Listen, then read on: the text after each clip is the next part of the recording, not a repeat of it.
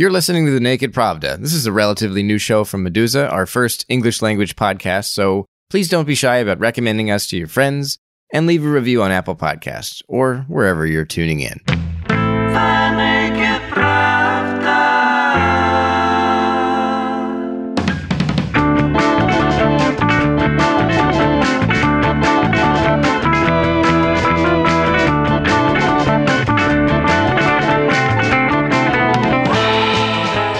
Welcome to The Naked Pravda, a podcast that highlights how Meduza's top reporting intersects with the wider research and expertise that exists about Russia. I'm your host, Kevin Rothrock, the managing editor of Meduza's English language edition. And on today's show, we're going to be talking about conspiracy theories in Russia and the United States. You'll be hearing about a few specific theories that may be new to you, like something called the Dulles Plan. And then there's the idea that U.S. Secretary of State Madeleine Albright once advocated seizing Siberia. But this particular episode also grew into a broader look at how Russians and Americans see themselves and each other. And the story is just as often about how we refuse to see ourselves and fail to understand each other. If I'm sounding a little over-philosophical right now, you'll have to forgive me, because the conversations you're about to hear I really enjoyed on a personal level. It turns out that conspiracy theories are fertile grounds for talking about what makes us Americans and Russians, and how what could have been a great friendship has gone so wrong. So how did we get on this subject? Why talk about conspiracy theories at all right now? Last month, Meduza investigative correspondent Lilia Yaparova, whose work we've discussed before in this podcast, wrote an article about a curious course taught by Vitaly Grigoryev, a military veteran and former instructor at the KGB Higher School. This winter term, Grigoryev's students studying National Systems of Information Security at the Moscow State Technical University of Radio Electronics and Automation, one of the biggest technical schools in Russia. These students were tested in a handful of pseudoscience conspiracy theories like psi effects, combat memes, the doctrine of hybrid warfare, other things. Race-specific weapons, psychotronic viruses, neurolinguistic programming, and so on. None of these topics are science, but the test questions were worded unironically, quite seriously, in fact. That's Lilia explaining some of the exam questions in Grigoryev's class. She says she learned about the test in the first place from one student's concerned relative. They told me that Moscow Technological University introduced an exam, a big test on national information security, which is okay, or it would have been okay, had the test not included questions about several conspiracy theories. The test wasn't just about conspiracy theories, though. It actually presented these ideas as historical facts, including an infamously phony theory called the Dulles Plan, named after and attributed to former CIA chief Allen Dulles. According to the mythical Dulles doctrine, the CIA chief Allen Dulles had developed a plan for the United States to destroy the Soviet Union by secretly corrupting moral values of the Soviet nation by introducing drugs, for example. And this conspiracy theory gained traction about 30 years ago, right after the collapse of the USSR. And to hear it in 2020, from the lips of one of the lecturers in one of the largest technological universities in country, well, it was both funny and sad at the same time. At this point, you might be wondering, who is this Vitaly Grigoryev guy? He sounds like some wacko in a tinfoil hat, right? He's not some man in a tinfoil hat. He's actually a well-respected university lecturer with strong ties to the Russian military. He's a veteran of military service. He also taught at the higher school of the KGB. He's close to the Russian Security Council as of now. He's a passionate researcher. He published several articles on information warfare, color revolution, psychotronic viruses, and judging by his scientific work, there's chaos inside his head, a mix of pseudoscience, the information theory, and anti-Western sentiments, of course. Listeners who remember Lilia's last appearance on this show, when she talked about her reporting on Kremlin-supported search technology that draws on illegal databases, will know that she has a deeply nuanced grasp of the subjects she studies. Asking her about that article last year, I recall being surprised and intrigued when she took a moment to defend the intentions of the technicians who created those search systems. Talking about Vitaly Grigoriev, she's careful again to humanize the people in her stories. And she acknowledges that writing about him in the first place probably only encourages his worst instincts. I don't think his lectures are dangerous for the students. As far as I know, Grigoriev's antics make them laugh, and that's all.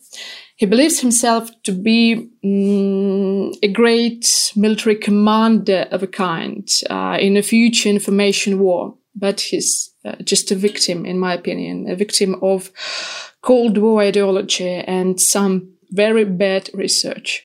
When we talked, I inadvertently encouraged his worst fears, I believe, that there's a war against him personally, and me and my critical questions are just a weapon.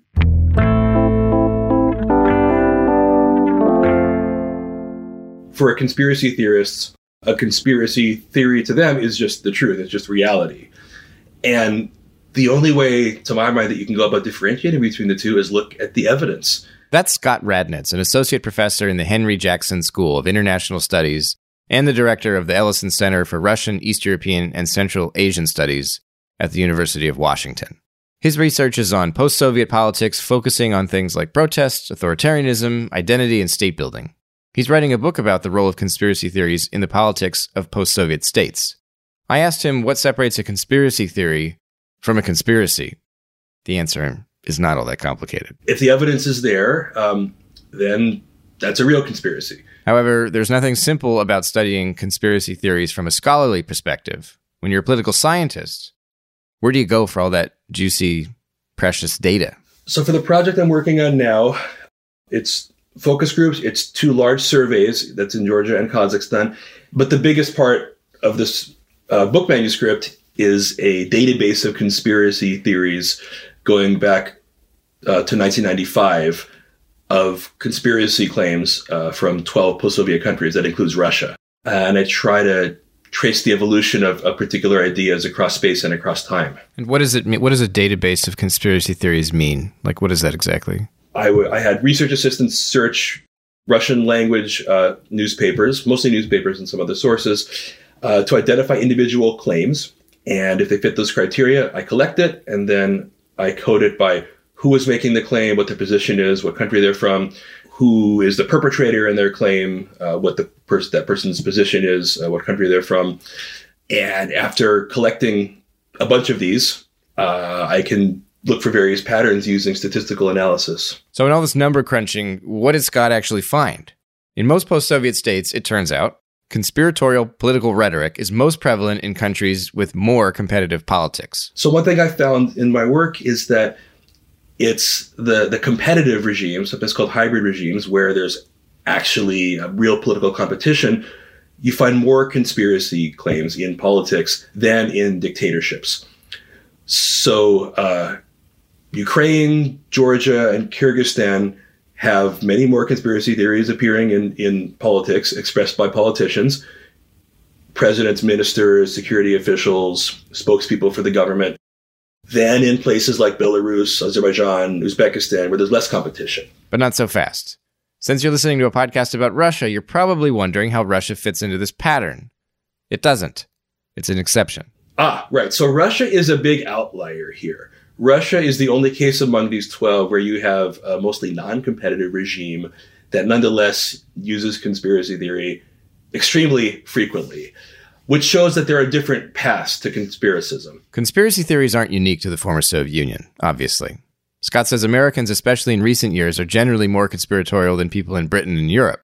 But the weirdos, so to speak, are the countries where conspiracy culture is weak. If you look around the world, actually, I would say it's normal and common and expected that ordinary people, again, are suspicious of the people in power. And there are good reasons for them to feel that way.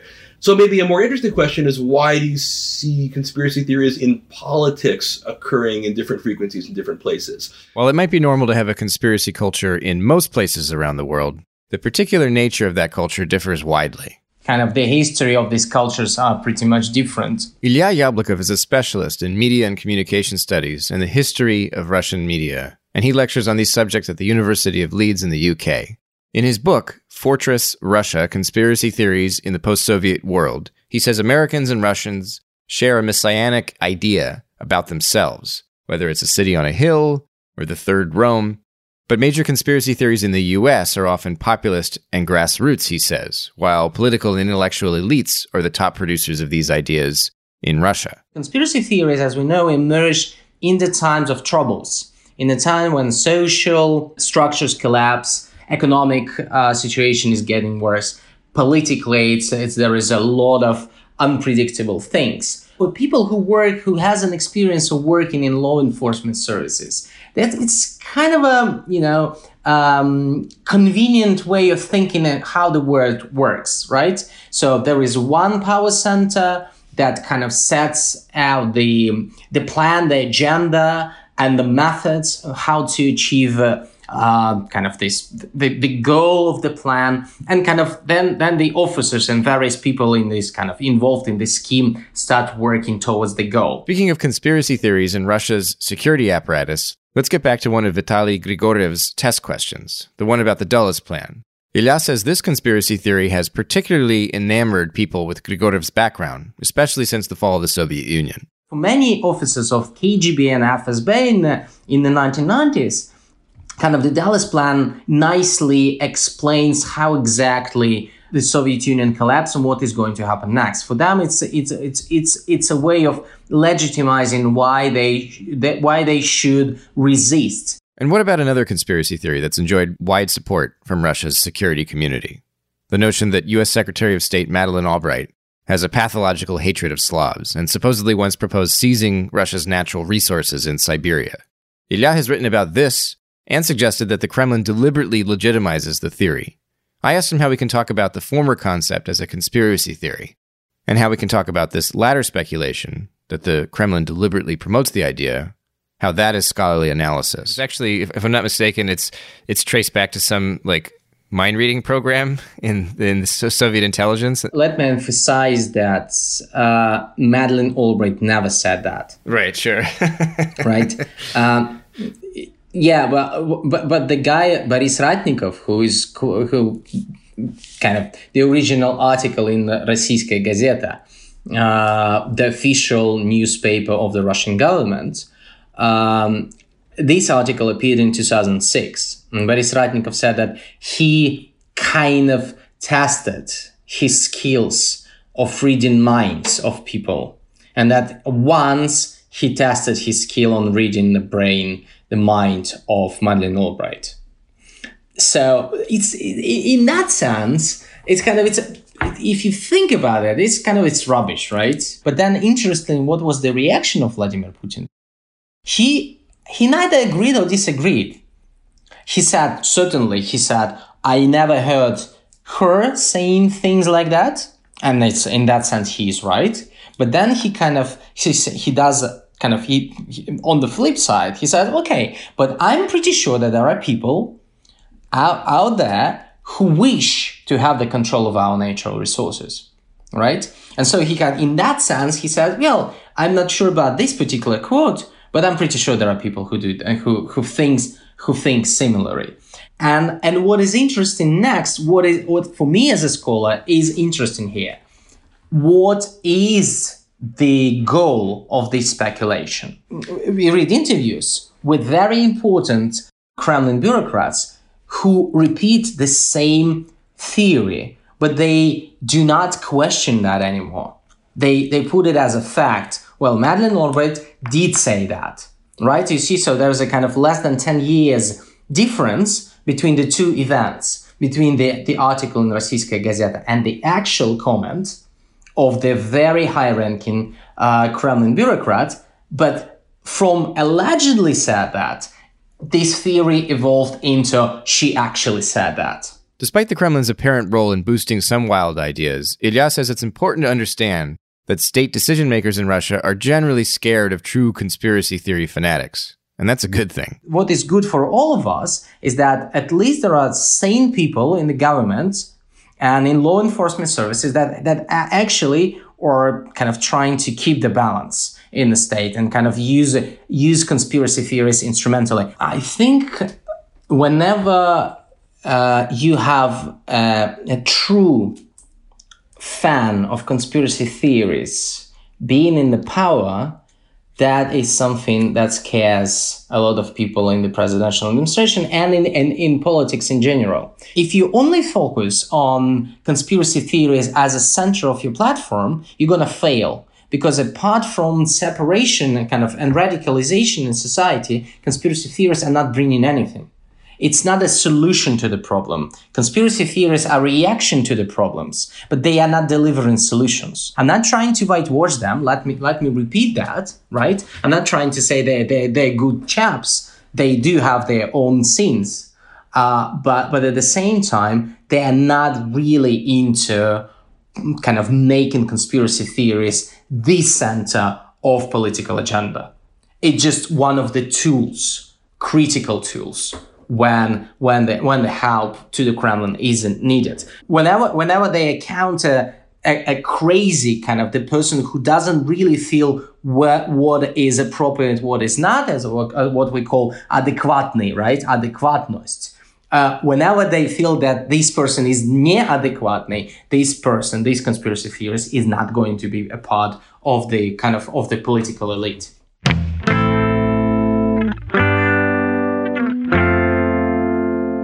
I think one of the reasons that people are so subject to believing stories that, I don't even know how to put it, stories that I would say are false, that people in the reality-based community would say are false, is that we are all always making assumptions about our choices. You know, the phrase is choosing your rabbi, right? So, which is a really bad phrase to use in conspiratorial circles. Come to think of it. That's Elliot Borenstein, a professor of Russian and Slavic studies at NYU. In his most recent book, Plots Against Russia, Conspiracy and Fantasy After Socialism, he says American narcissism and historical ignorance are the stuff of dreams for contemporary Russian culture.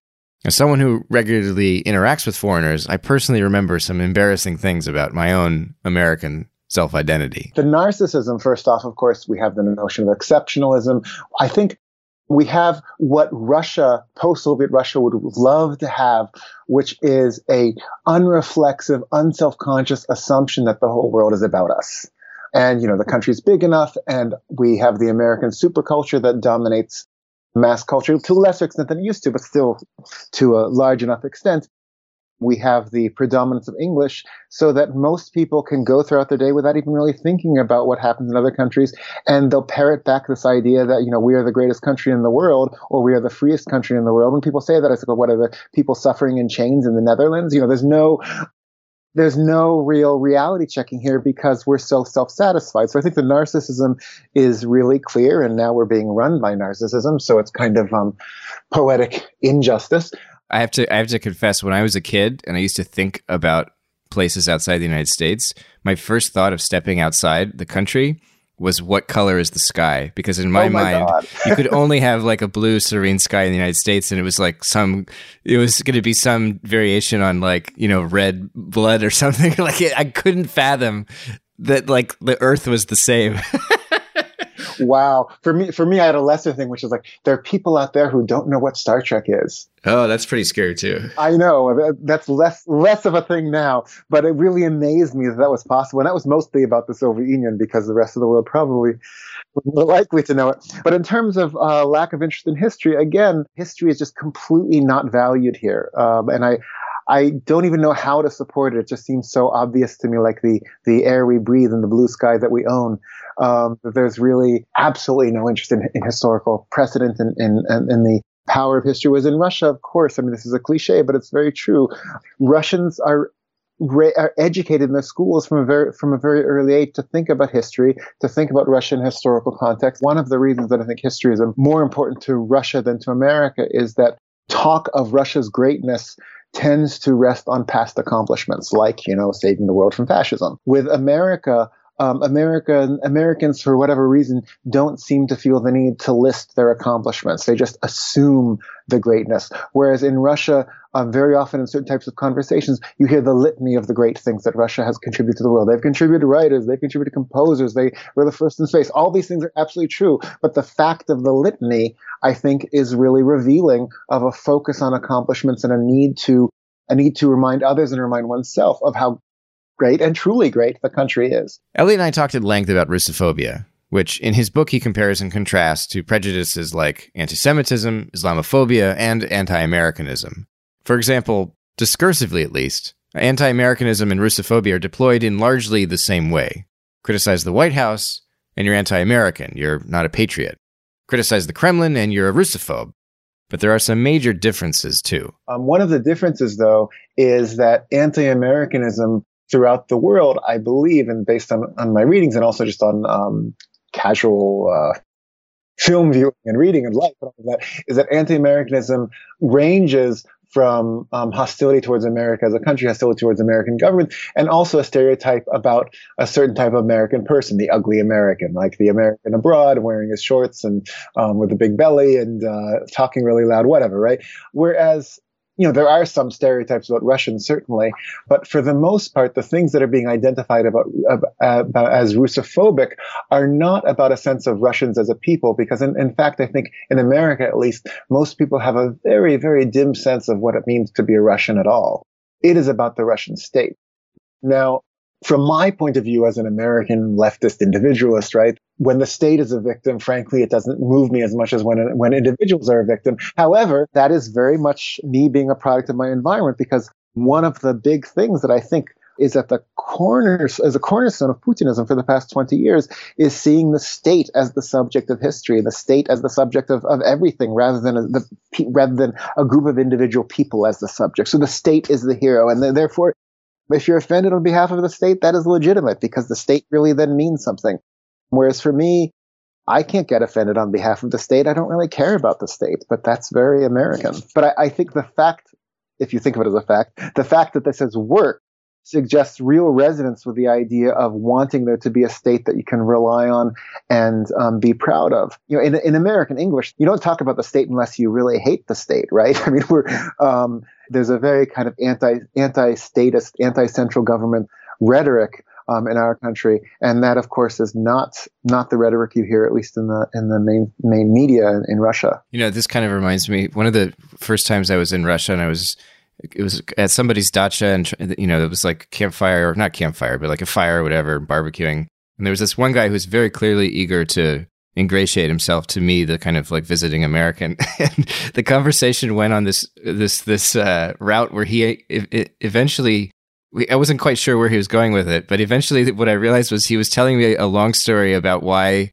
the bombing of Nagasaki and Hiroshima were justified. Oh my God! The context, at least, maybe for all I know, he was a diehard fan of those two decisions. But I got the impression eventually that that was his effort to kind of like show that he was not hostile to Americans. But it's funny because read through the prism of this self-identifying kind of system you've painted, it makes perfect sense, because he was showing me that he had, hospitality or warm feelings about American state actions. Whereas for me, that at the time made no sense at all. That why is this person who seems so nice talking about, the goodness of dropping, atomic bombs or whatever. Right. I mean, if you want to go to big generalizations, I think that sort of thing has a better homology in the American South when people are talking about the Civil War and the Old South and talking in this nostalgic way that makes a lot of people on the left and a lot of people of color really uncomfortable, because there's this habit of feeling that if you love where you're from, you cannot accept criticism of things that your nation or your region has done in the past. You have to whitewash everything. So we've established one theory explaining why Russophobia is so offensive to so many Russians. But how did we get to a place where America, almost whenever it's mentioned in Russian political discourse, is described as Russophobic? Even as an American who specializes in Russia, the inescapable thought that haunts my mind almost every day is that, for better or for worse, but probably for worse, most Americans do not care about Russia. Certainly not before Donald Trump. Until recently, until the whole Trump-Russia scandal, the thing that cracked me up most about Russophobia is that Russophobia was so flattering to Russians who were invested in Russophobia because it assumed people are paying attention to Russia. In the United States, almost no one was paying attention to Russia, while in the Russian media, they're going on and on about American Russophobia. And, Russia, at that point, Russia should be so lucky to have Americans paying enough attention to bother to be afraid of them or to hate them, frankly. Go back to the debate between Romney and Obama in 2012, when Obama makes fun of Romney for identifying Russia as the number one threat against the United States because it seemed absolutely ludicrous. And Obama referring to Russia as simply a regional power was probably the most offensive thing he could have said to people in the Russian government, and ultimately, I think, did not do us any favors. It's remarkable to the degree to which Obama is vilified in Russia still today. I mean, amazing. Given his relative popularity in the United States and the fact that he didn't invade Iraq, it is kind of, it's I don't know, it's a little discombobulating to go to Russia and mention Obama and to have people talk about, I mean, the first thing that people mention to me usually is Libya, which, to be fair, Americans just kind of forgot about. So, that's the point taken, I think. But I mean, I do think that you're right, that it's the fact that he offended them so, as much as anything, maybe. In the book, you say that you talk about the 90s as being this important moment for Russians because they ceased to be Soviets and became Russians, and one of the biggest shocks, in addition to all the real world shock therapy and all that stuff, is that they discovered after decades of infatuation with America that it was not reciprocated. Yeah. And I thought this was a really interesting idea because it's, again, another thing that I don't know if I've tried to convey it to Russians because it's a little offensive, but I've certainly thought it. And it's also interesting because, you often, when you talk about when Russians kind of turn the cold shoulder to America, the thing that's often mentioned is the Serbia intervention and so on. And so the concept of of a moment of being offended and then relations changing is a familiar one, but I hadn't seen it phrased quite this way. For decades in the late Soviet period, American mass culture was fascinating and often the forbidden fruit, and it was something that was being sought out, and people learned about America, and people read American authors and saw whatever American films they could find and listen to American music, and so of course they were absolutely fascinated. In America, no one was doing that with Russian mass culture. And there were very few people interested in Russia. However, there was a great deal of interest in the Soviet Union as an enemy. That interest in the Soviet Union as an enemy, for a lot of people, for people like me, perhaps for people similar to you, made it something that was particularly interesting because maybe they're not just the enemy. Maybe there's something completely different going on there. And you discover this great, amazing Russian culture. But the larger motivation behind any American interest in the Soviet Union had nothing to do with culture. However, people in the Soviet Union could assume it had to do with culture because, of course, their love for America had to do with culture. And if you had any kind of encounters, since there were so few encounters between Americans and the Soviets, they were usually encounters with Americans who were really interested in Russian culture and in Soviet culture. But that was very much the exception. And given that so much of the interest in America had to do with mass culture, Soviet culture really didn't have much to offer people outside of its world to fascinate them in the same way. And once the Soviet Union collapsed, the only way Russia was interesting in the news was as a problem, Russia in crisis. It didn't matter if people were writing wonderful novels. It didn't matter if people were making great movies. America went back to just not really paying attention.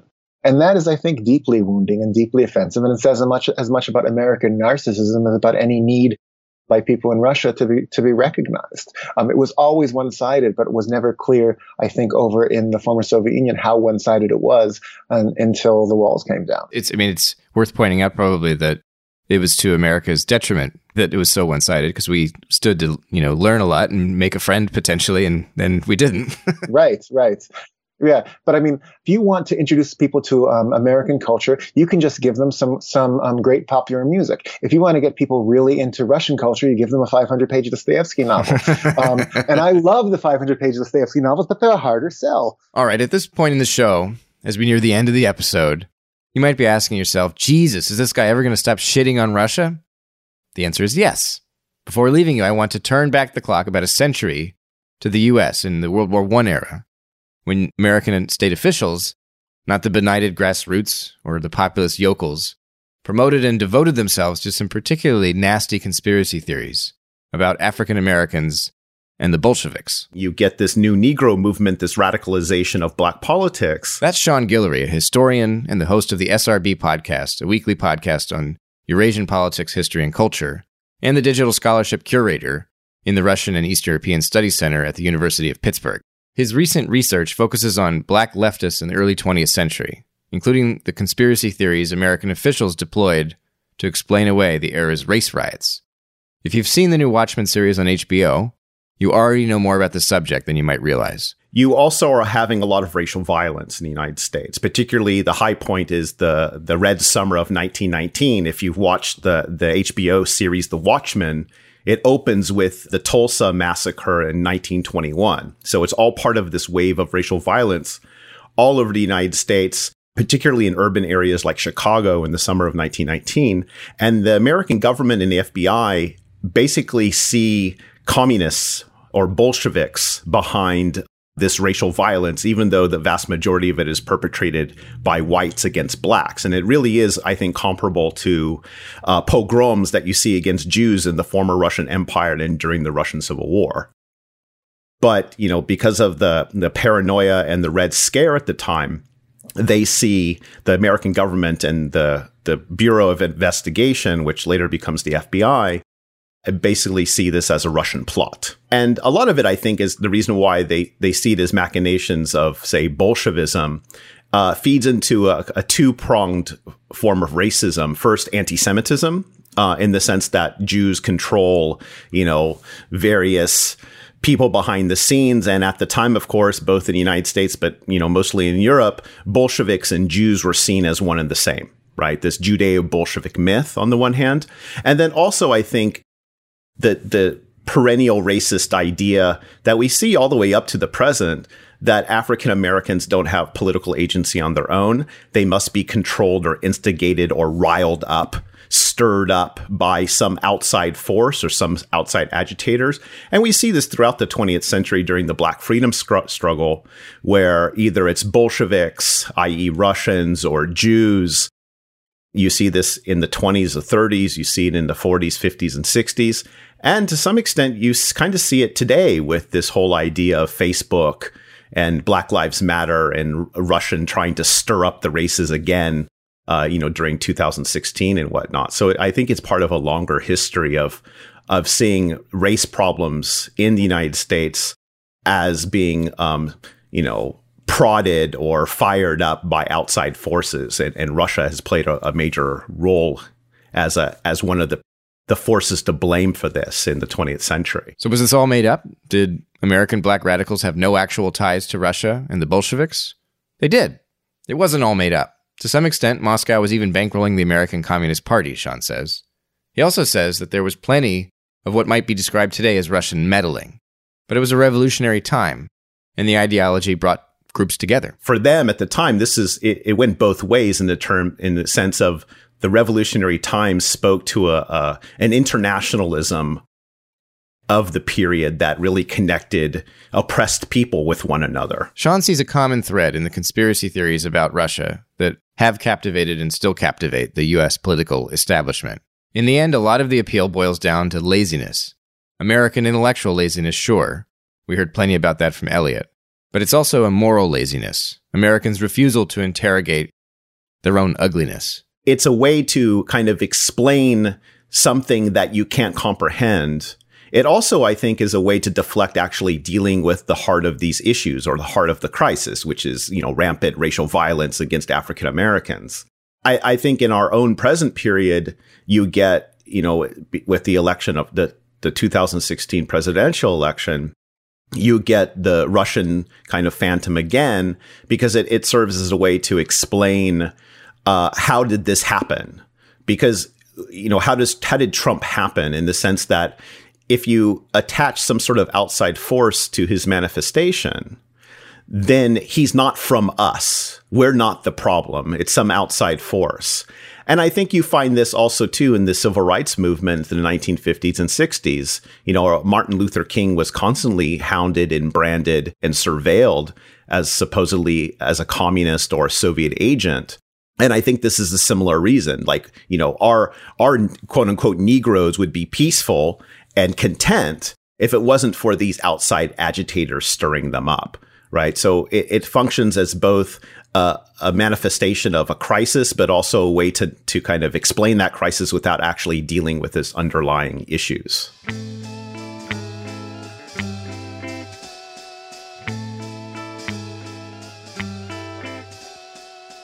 You've been listening to The Naked Pravda, a podcast that highlights how Meduza's top reporting intersects with the wider research and expertise that exists about Russia. On today's show, we turn to the wider expertise on conspiracy theories, after recalling a Meduza report about a Russian university lecturer who encourages his students to believe anti-American conspiracy theories. A lot of the fun of that article, if it's fair to use the word fun, is laughing at the legitimization of ideas that are simply untrue. But conspiracy theories are everywhere. And they're not just absurd or nasty tall tales. This will sound cliche, but the stories we tell about each other often say more about ourselves than the people over there. As an American who studies Russia, I've always felt a bit embarrassed that my compatriots don't do more to reciprocate a genuine cultural exchange. I may have learned the language and watched Russia closely, but even I find a kind of sick pleasure in wrapping myself in all things American and shutting out everything else. I like that the baseball season ends with the World Series. I don't care if the only non-American team is from Canada. I'm an ugly American, but I can do better. And so can a lot of people, at least some of the time. On future episodes of this show, we'll be discussing the Russian state's push for so-called internet sovereignty, and we'll discuss academic turmoil at Moscow's Higher School of Economics. The Naked Pravda is a podcast from Meduza, our first English language show, and I hope you'll recommend us to your friends and leave a review on Apple Podcasts or wherever you're listening to help put this program in front of more people. Thank you for listening, and come back soon.